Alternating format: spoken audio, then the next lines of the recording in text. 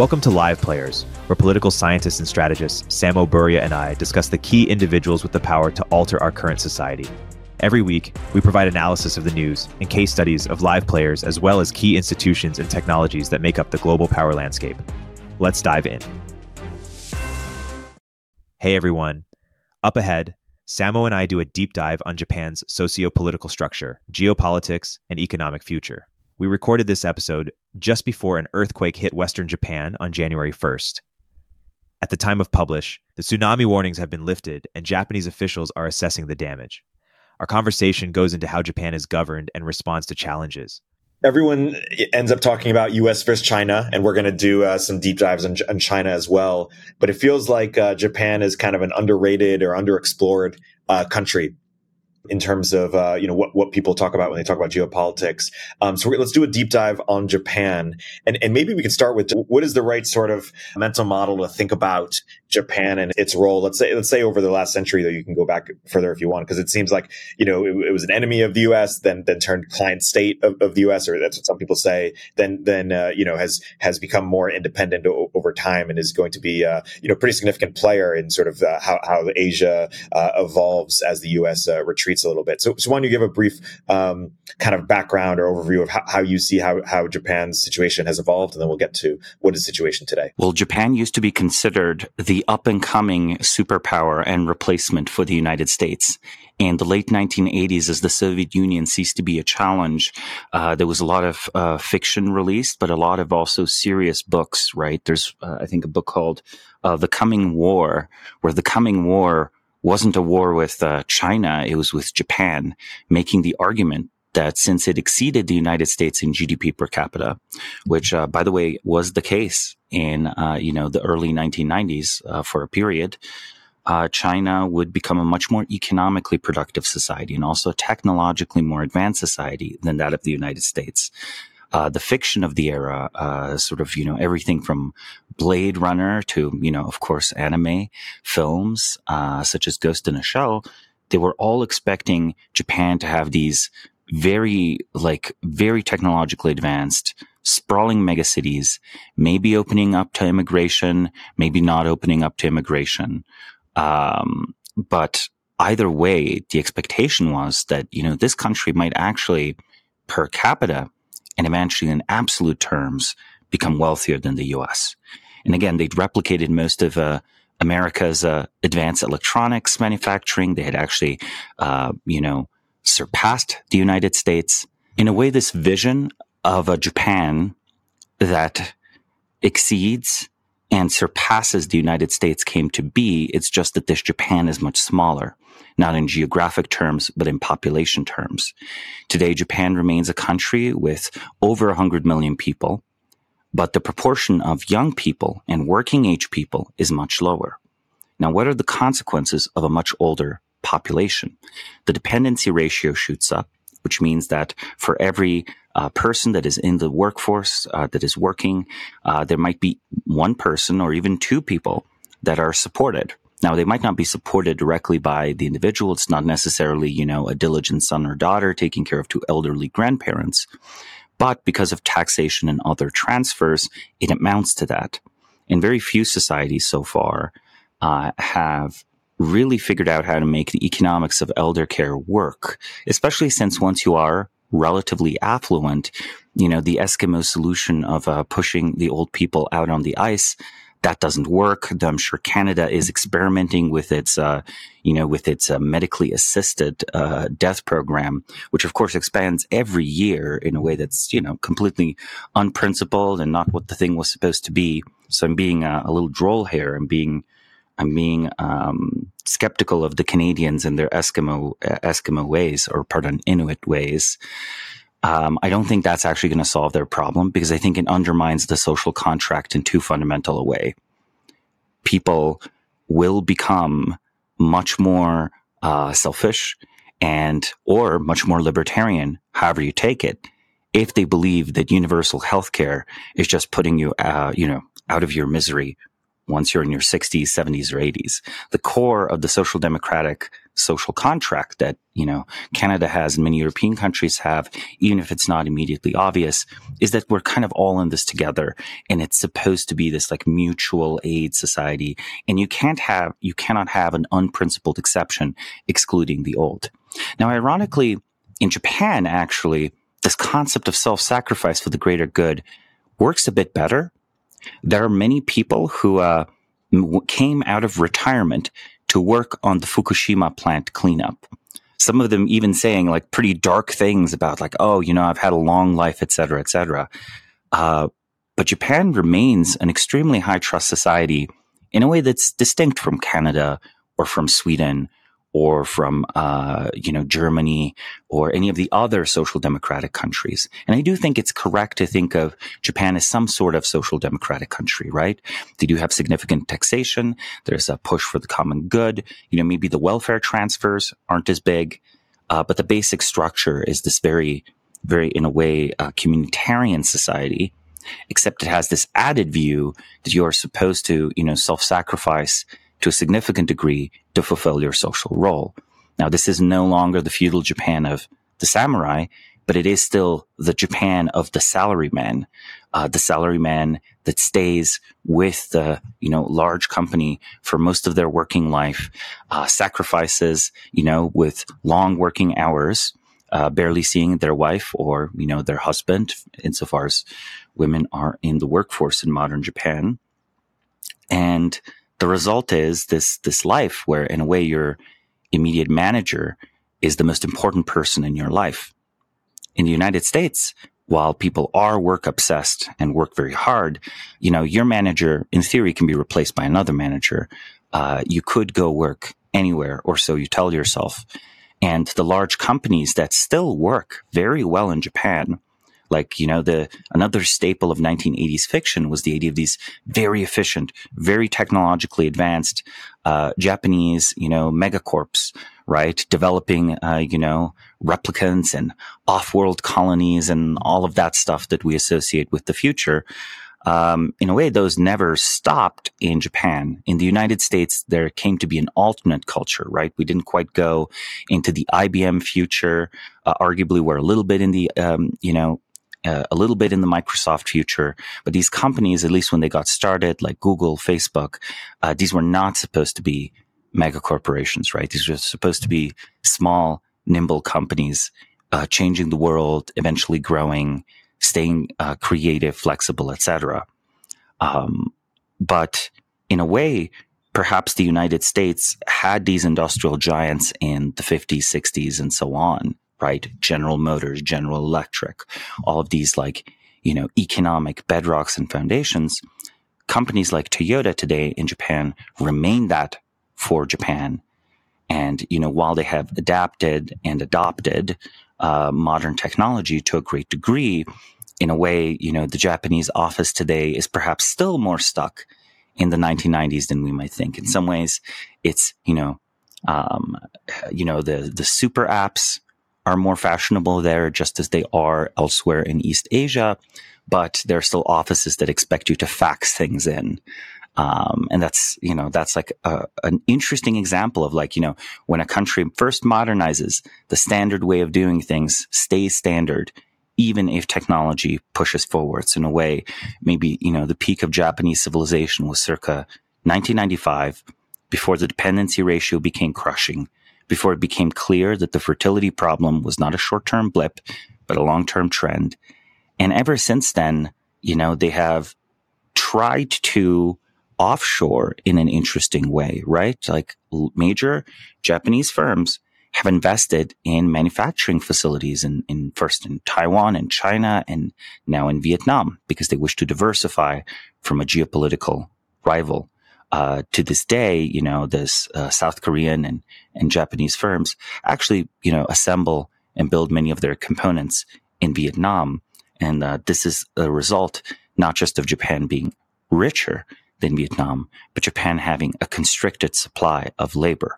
So the labor costs are going up faster than Japan is becoming richer.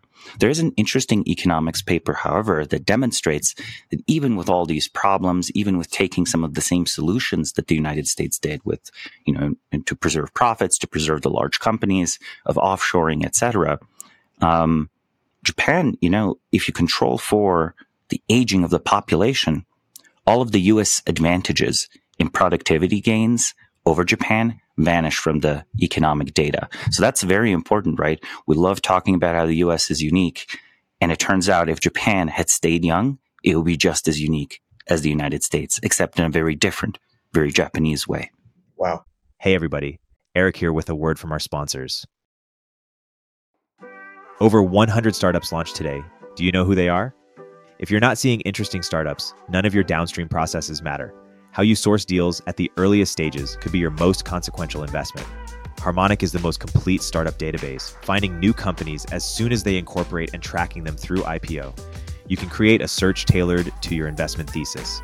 In one search, filter over company data, including venture stage, industry, and geography, founders and operators' backgrounds, and traction metrics like headcount changes, social media audience, and web traffic growth. Importantly, Harmonic instantly surfaces warm connections to help you connect with founders. The results are delivered on autopilot, wherever you most need them, over Slack, email, or via API, directly into your CRM, integrating seamlessly into your software stack. Learn why Craft, Bedrock, NEA, and hundreds more trust Harmonic's data by visiting harmonic.ai or use the link in the description. Make sure you mention our podcast, Turpentine VC, during your demo.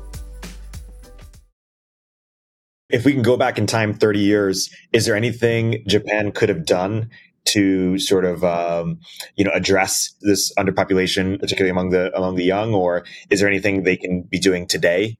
How have they done anything in the last 30 years that has made a dent in fertility? And what might you recommend? Well, Japan has made efforts to reduce the labor costs of elder care, and they have made some efforts to become a more child-friendly society. I think what should have been done on a very fundamental level was the equivalent of, here's the thing. If Japan was, say, the United States or even France, you could argue that, hey, let us accept some amount of mainland Chinese immigration. Let's accept some South Korean immigration. Let's accept immigration from these various sources. And perhaps this will help alleviate this speed bump while we slowly adjust upwards, basically the, basic things like the childcare subsidy stuff that Sweden does. This would have definitely improved their situation. It wouldn't have solved it. And of course, it would have transformed Japanese society. So I'm saying I don't think Japan could have done this. You would have provoked a terrible, in some ways maybe justified, political counter-reaction to any such program within Japanese society. I do think that what could have been done is the equivalent of declaring a national emergency and immediately giving sort of huge tax exemptions for the second child, and even making it, more importantly, a policy that top executives, you cannot make top executive unless you have more than 2 children. Like if they made that a careerist requirement in the major Japanese corporations, which sounds super interventionist, like lock up the upper echelons for those who have children. It's a form of, I'm sure it's a form of, kind of discrimination, etc. But I think that would have trickled down. It would have trickled down through the salaryman culture. Now it might be almost too late because for people, having children has become this exotic, strange thing. And, we're seeing some of the same trends, of course, in the Western world. But I think there's a difficult crux here that no Western country has solved and no East Asian country has solved, which is the contradiction between the expected social role of a parent, a father, a mother, and the role of a good employee, a hardworking employee, a dedicated employee, someone that puts in weekends, right? Unless you can have the family person be promoted, upward mobility comes at the cost of fertility, and people will always choose upward mobility over fertility And the problem then is if everyone chooses upward mobility over fertility, the whole country experiences downward mobility. And, that's a big problem, like in the international rankings, right? Yeah, that's a fascinating idea. Maybe it could work in the West too. Make a cultural movement, if not a legal, one to encourage executives to have two kids and shame the ones who don't.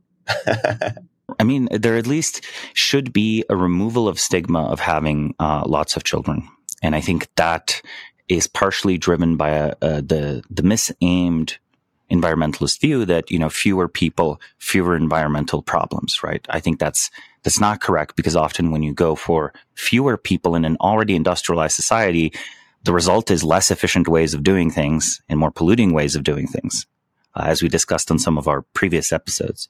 But to go back on the big picture of Japan, the Japanese situation is not hopeless. There might be a significant cultural revolution and rebound eventually. I do think that for Japan to be Japan, it does require a fairly high population. So it's not the case that Japan's population could shrink to 50 million people or 60 million people, which it is set to over the next 100 years, and it stays economically Japan. It will become rapidly very impoverished.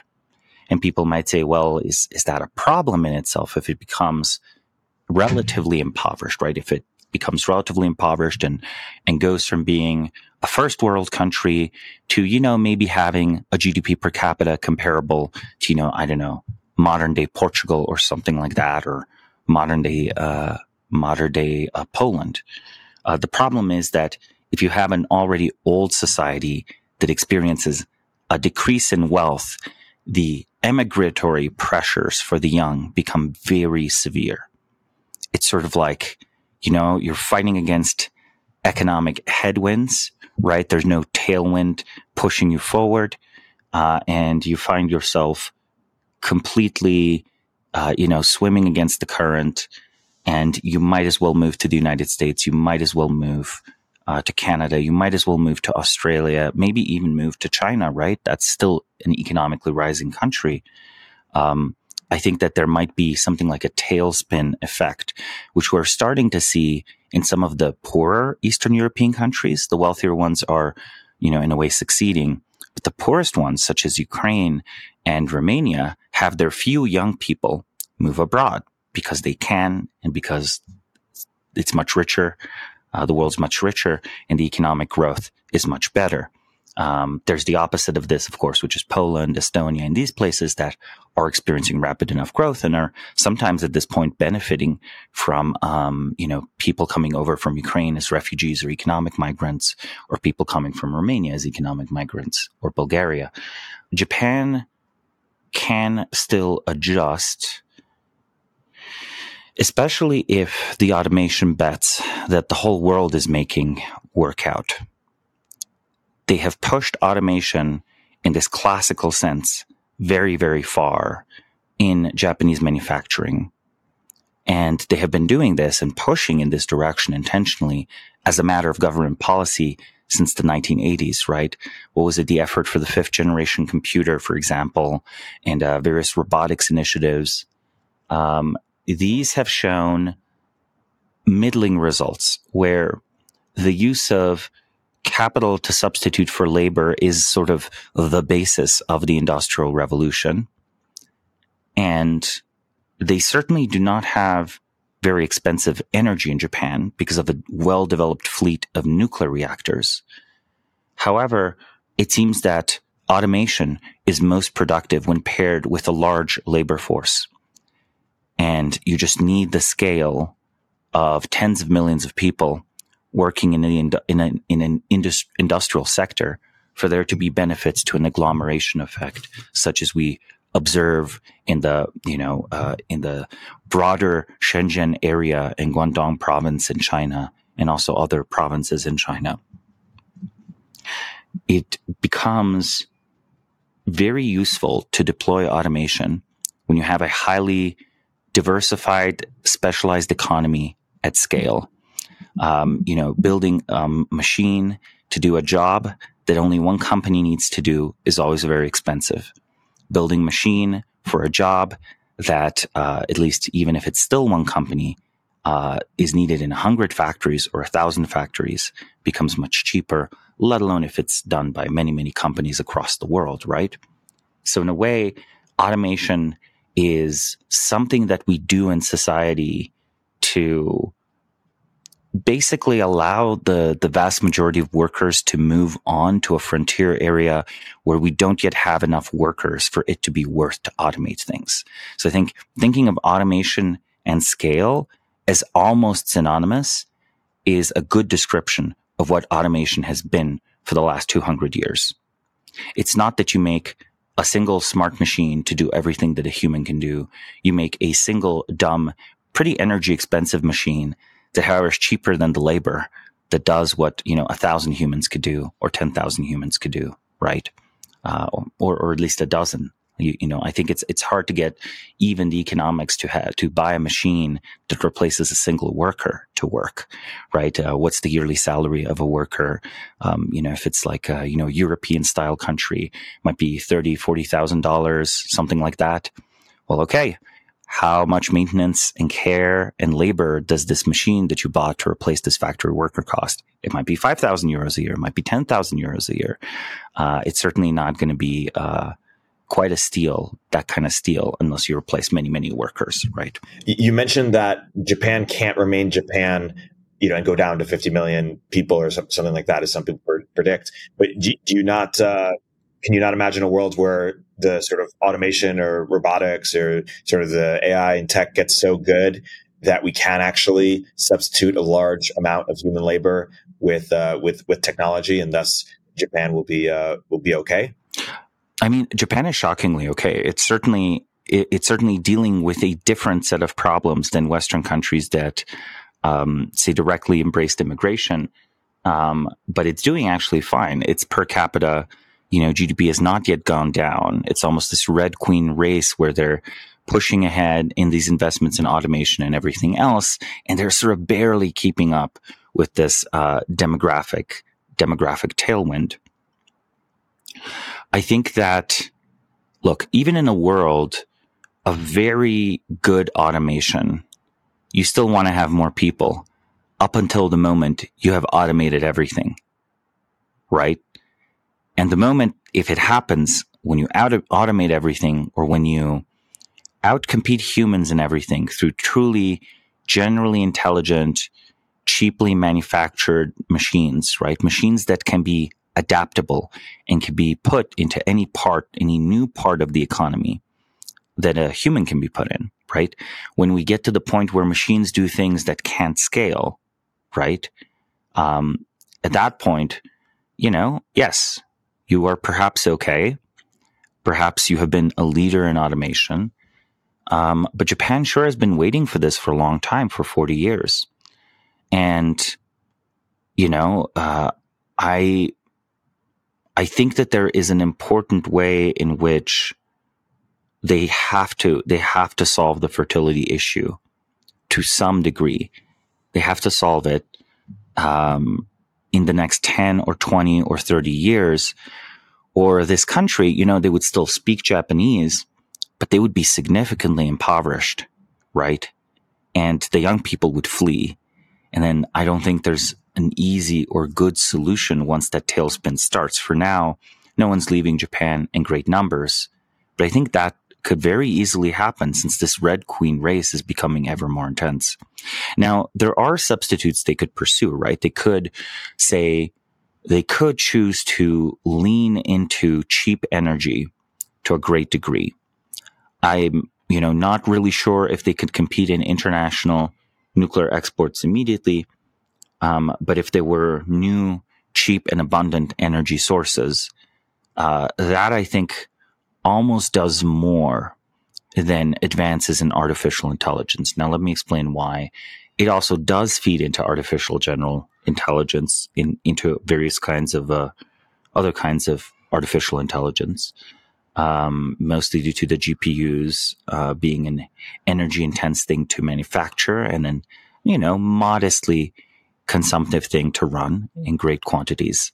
It is the case that the energy just is required to move stuff around, basically. So basically everything we do can to some substitute. We could do more of it if energy is cheaper, right? So that can help keep the dependency ratio going, and the intelligent systems could help increase the dependency ratio. But the case still is that even if Japan is saved by these economically, right? These technologies are available to the whole planet, right? China might be saved by it too, but there'll always be countries such as Turkey and India that might grab these same technologies, yet also have cheaper labor. So, of course, they might outcompete Japan in key manufacturing sectors. So, note there are two things we're talking about. There's the absolute, couldn't much older society actually sustain itself through the use of advanced technology? Answer is probably yes, at least if it doesn't get worse, if the TFR doesn't drop even lower than 1.3. Maybe down to 0.7 is what South Korea has. At that point, you have to actually expect the singularity within the next 20 years for that to work out. But in an international competitive sense, that's not an absolute sense. There will be a country somewhere around the world that is just as good at using automation as you are and has young, well-educated labor that's not being taxed incredibly to support the old. So how is your company, how's Toyota going to outcompete them, right? Why hasn't Japan embraced mass scale immigration to help? And if they did or do, what would the effects have been or be? I think they could have embraced a system similar to the sort of Canadian point system. I think the jury is out as to whether countries other than the United States can make mass immigration economically successful. Maybe you only want to be the richest country in the world with open borders, and you don't want to be the second or third or fourth or 10th richest country in the world with open borders, right? Truly open borders is a different thing, but the case is that the U.S. sort of takes the cream of the crop of the world's talent. And then, maybe Canada's number 2. Where on this list would Japan be in terms of top talent? To some extent, sure. They would attract some people. Like Japanese culture has a deep charisma in the West. There are people who like it, love it, appreciate it. But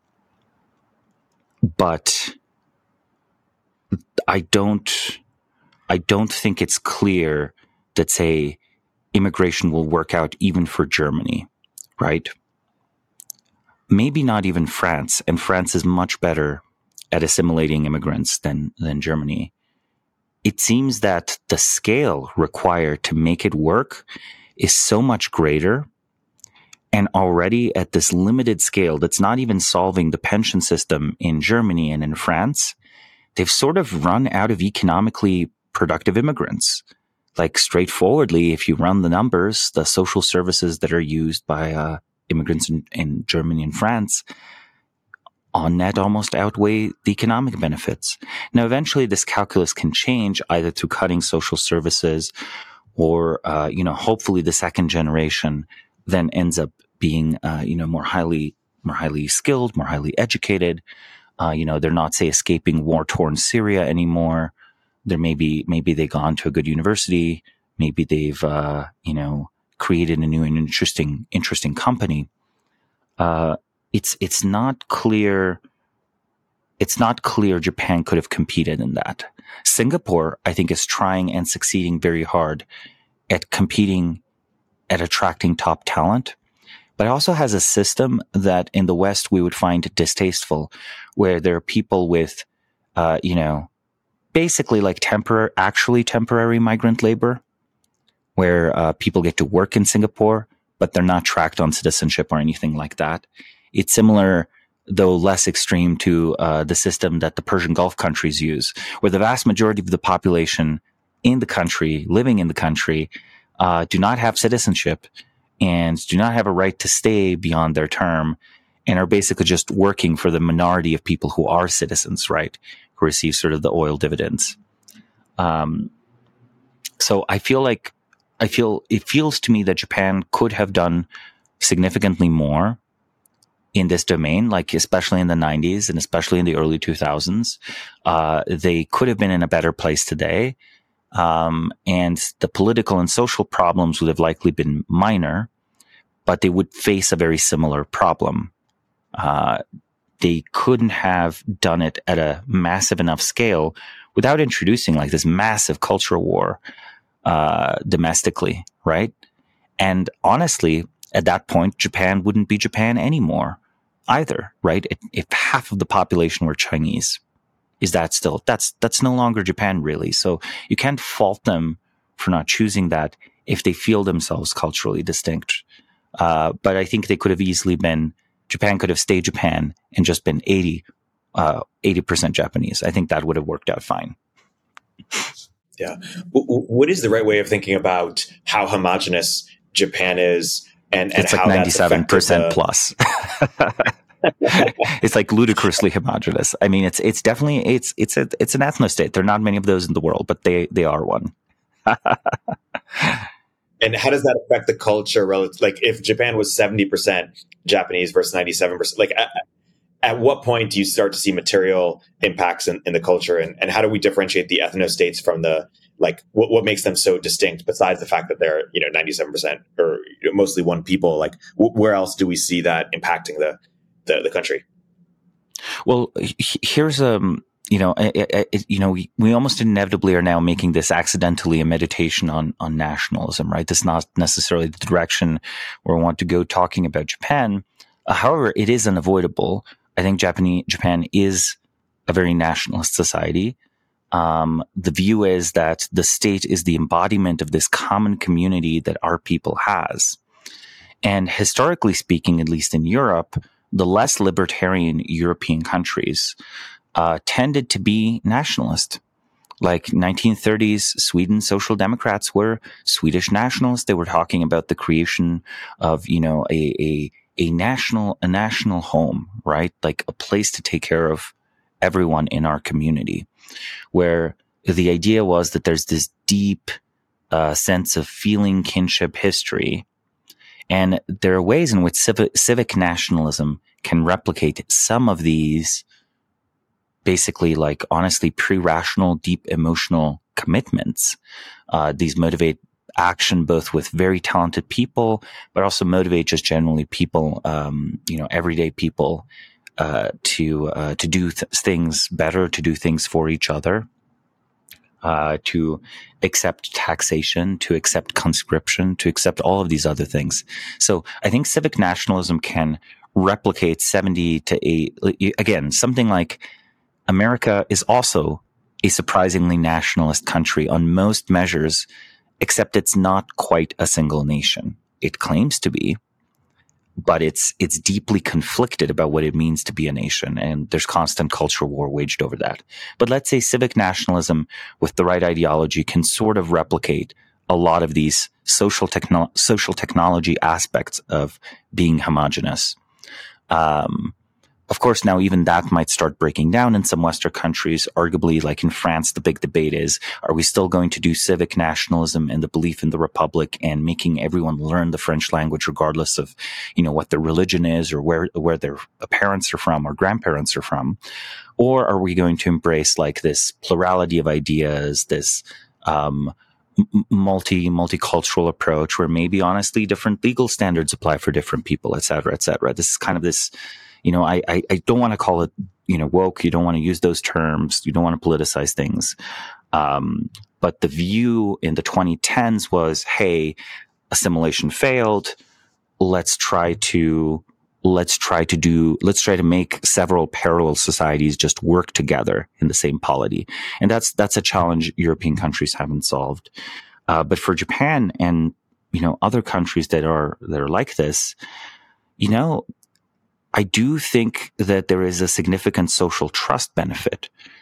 There's a way in which, the old people going to clean up Fukushima or whatever, they sort of feel they're doing this for their extended, very, very extended family, right? That's kind of the vibe, right?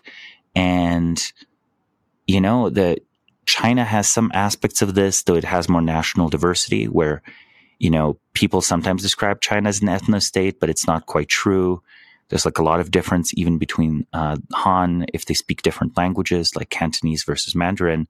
So China, I think, is like almost I think it's 2/3 of the way towards Japan, but it has some elements of the American civic nationalism solution for trying to produce a high trust society.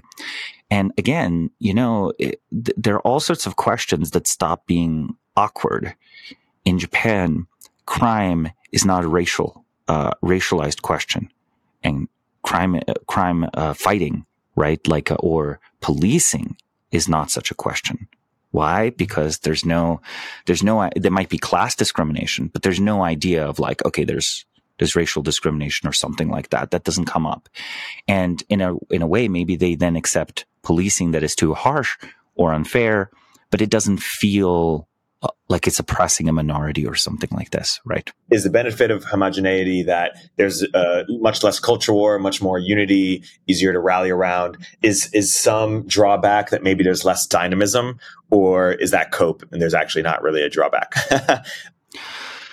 Well, I think Japan was very dynamic in a uniquely Japanese way in the 1980s, and it is much less dynamic today. People like to discuss the,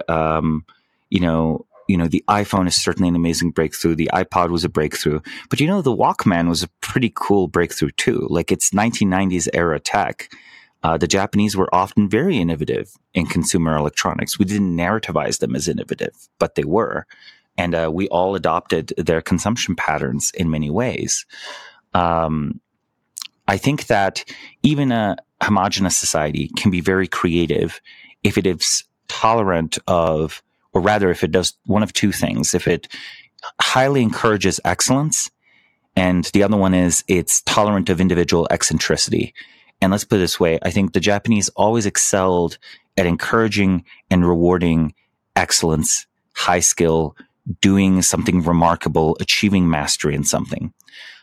Let's say 1900s Britain was perhaps better at tolerating eccentricity, right? Or 1800s Britain was probably better at this than 1900s Britain, to be honest. So you can have a very innovative, but relatively culturally homogenous country. So I think in some ways, yes, it's cope. In other ways, if you have a diverse country, you can profit off of the creativity of the world and bring in anyone and everyone, right? You can bring the Marconis, and you can bring the technicians, and, you can bring whoever you wish, right? Whatever expert from any part of the world, they can become your expert, and it'll be fairly easy for them to put down roots and live and contribute in your society. And also, again, you could be a very diverse country and not be very creative. I'm again looking at Canada, right? I'm looking at Canada. Canada is a very diverse country. It is not very technologically or economically or even culturally creative. It could be, but it's not.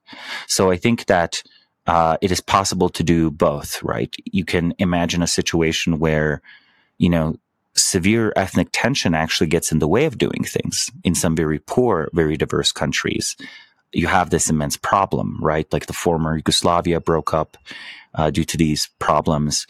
Nigeria and Ethiopia struggle to govern themselves because of the conflicts. And this gets in the way of political stability. It gets in the way of rule of law. It gets in the way of fighting corruption, because if you try to fight corruption in Ethiopia or Nigeria, it's always the case that one tribe is going to think that you're secretly purging them from all positions of power, even if you just were going to arrest everyone who was a corrupt politician or something like that. Everything gets viewed through a tribal lens. So I think that youth is perhaps even more important than diversity in terms of creativity. So the United States is, I think, a very creative Western country, partially because it's one of the younger Western countries. And yes, this is partially due to immigration working, but it's also partially due to, until very recently, its fertility having been higher. And young people, they tend to need space to do things in a society that has transitioned from a bottom up to a top down heavy sort of age pyramid. The corporate hierarchy also becomes very heavy from the top downwards. The social hierarchy, the academic hierarchy, the governmental hierarchy. it becomes impossible to be the senior anything. You have to be the junior everything. And the result of this then is that people waste their most creative, productive, energetic years there.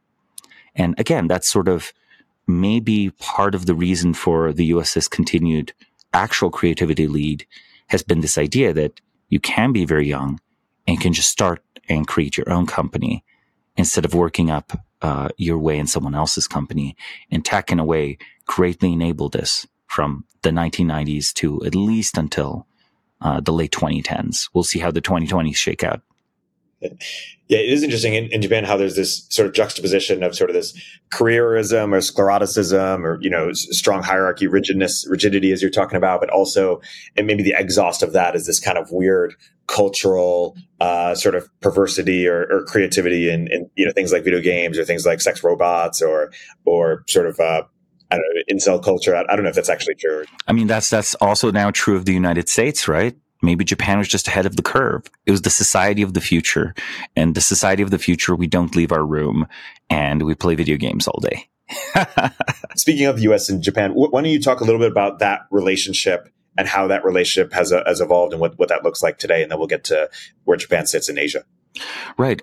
Japan was definitely one of the most successful countries in the world in terms of development and modernization, even long before the successes in recent decades, right? The Meiji Restoration basically resulted in a massive political and economic change where Japan very quickly caught up to some of the leading powers of the Western world militarily, first defeating Russia, and then over time, coming to contest Britain and the United States, culminating in sort of the Second World War. There was in between, of course, also a long period where the Japanese were close allies of the British because they were considered a naval balance and a military balance to Russian expansion in East Asia.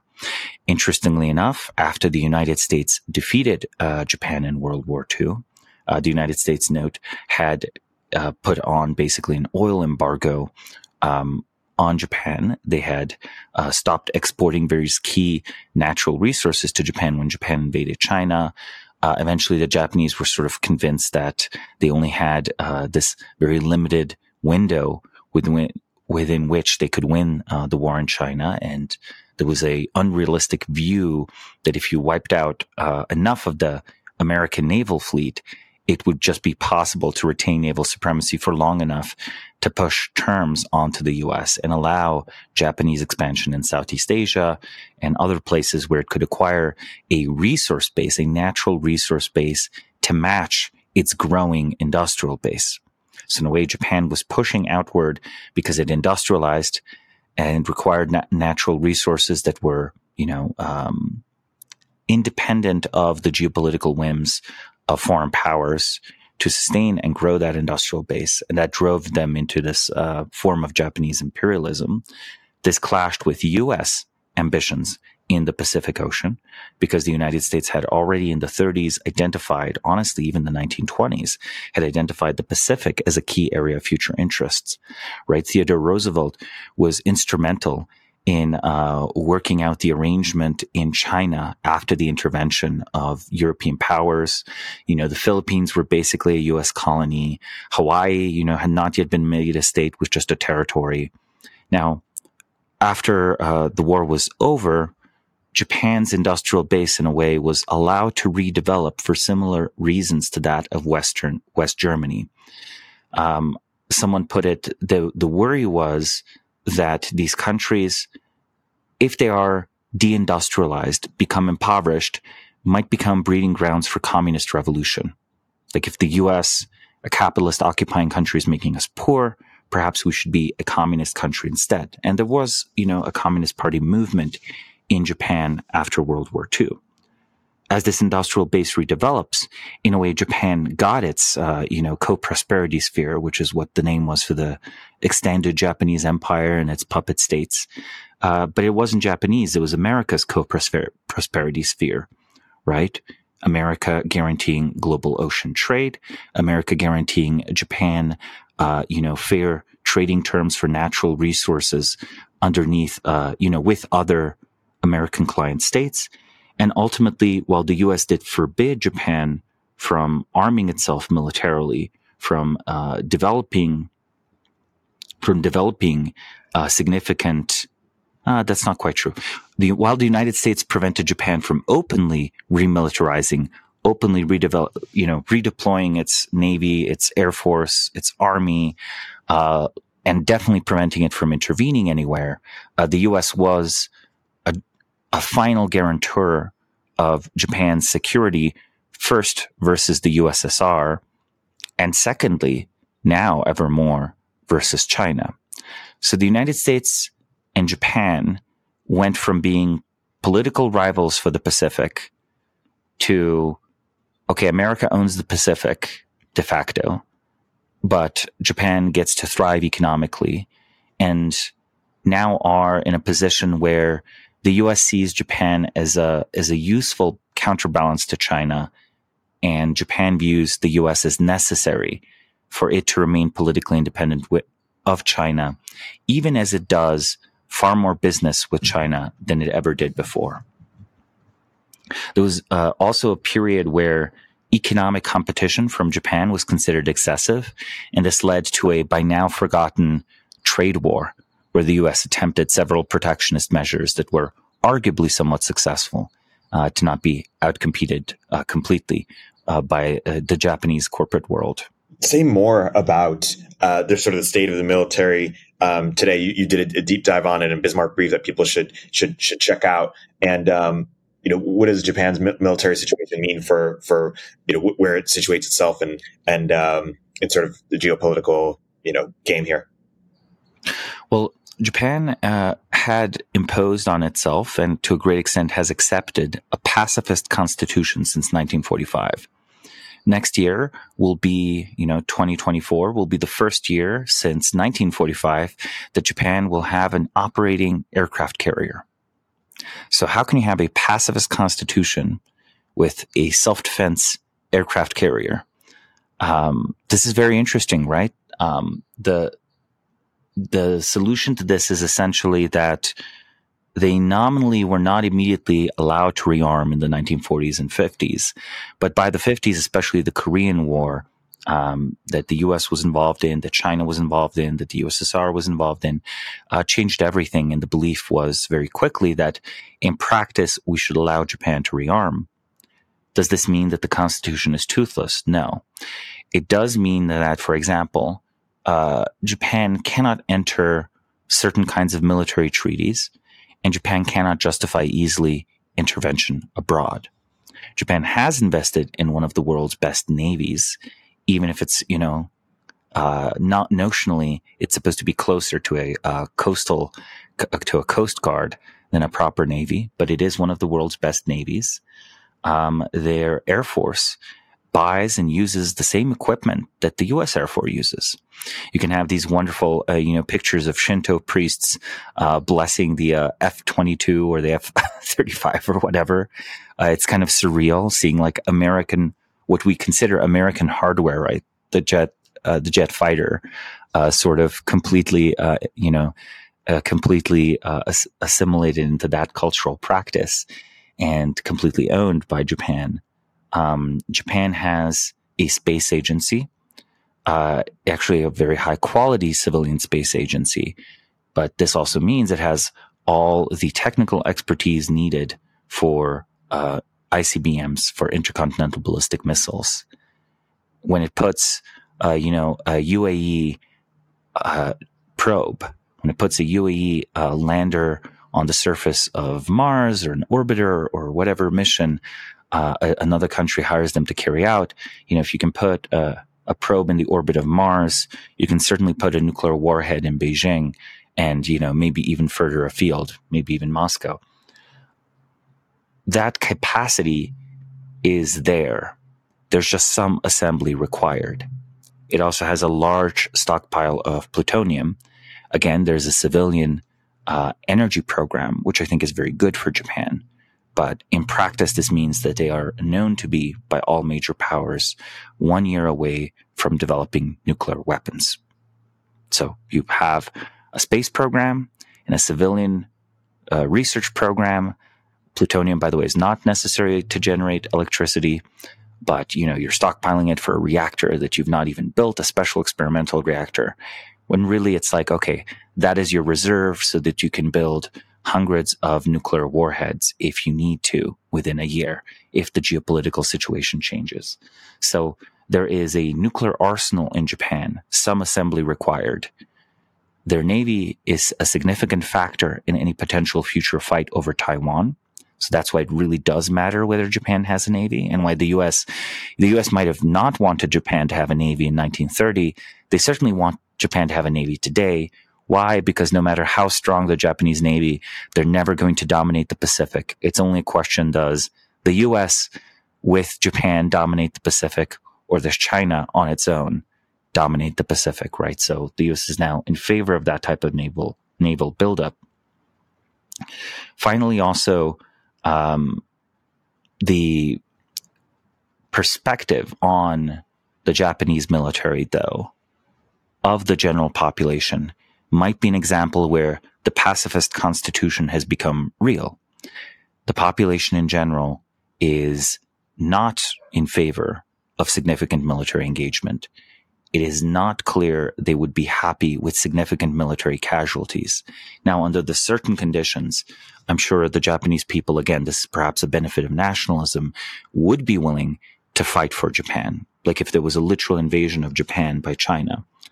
But but a more ambiguous situation where U.S. and Chinese ships start shooting at each other around Taiwan, there's perhaps not even an invasion of Taiwan yet. It's not clear how many casualties the Japanese public would want to endure, especially since, again, in young societies, it's a tragedy of history, but in young societies, young men's lives are cheap. In old societies, I think we are starting to see that young men's lives are dear. They are expensive. Ukraine's and maybe even Russia's demographic damage, the economic damage caused by people dying on the battlefield and not being replaced by other workers because you're not having enough babies, that might yet prove to be crushing, right?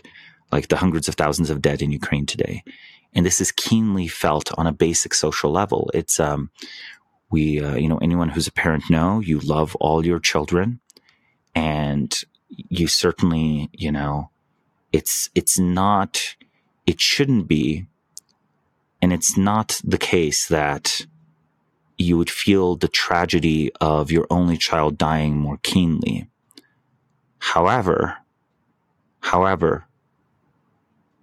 in practice, I think people work much, much harder to stop their only son or only daughter from dying in a war than they do if they have 10 children. Maybe they care about all of their children equally, but they have to disperse their efforts at draft dodging and bribing to 10 kids. So you can't do it for all of them. Maybe you can do it for 3, but you can definitely do it for 1.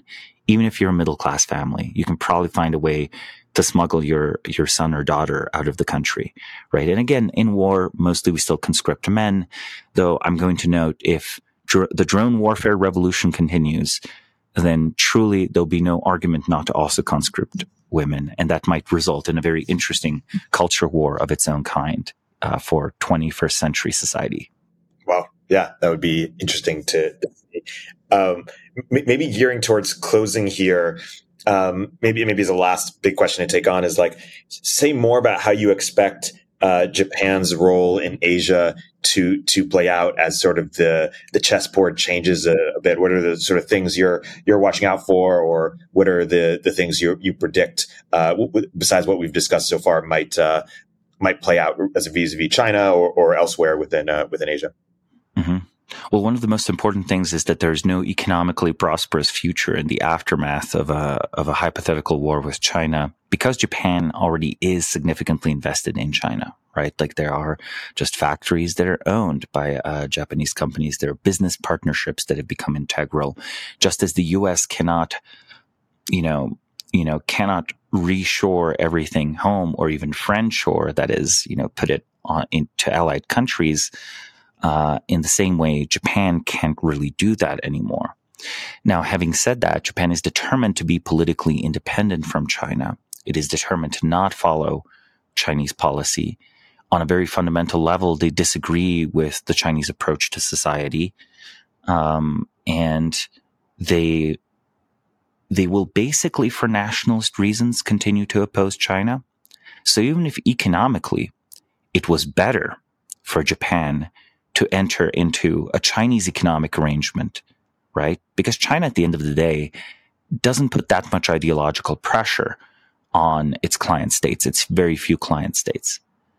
But precisely because Japan is homogenous, because Japan is a very weird country, because it has a nationalist identity, I think the view of political independence being paramount is going to be top of mind.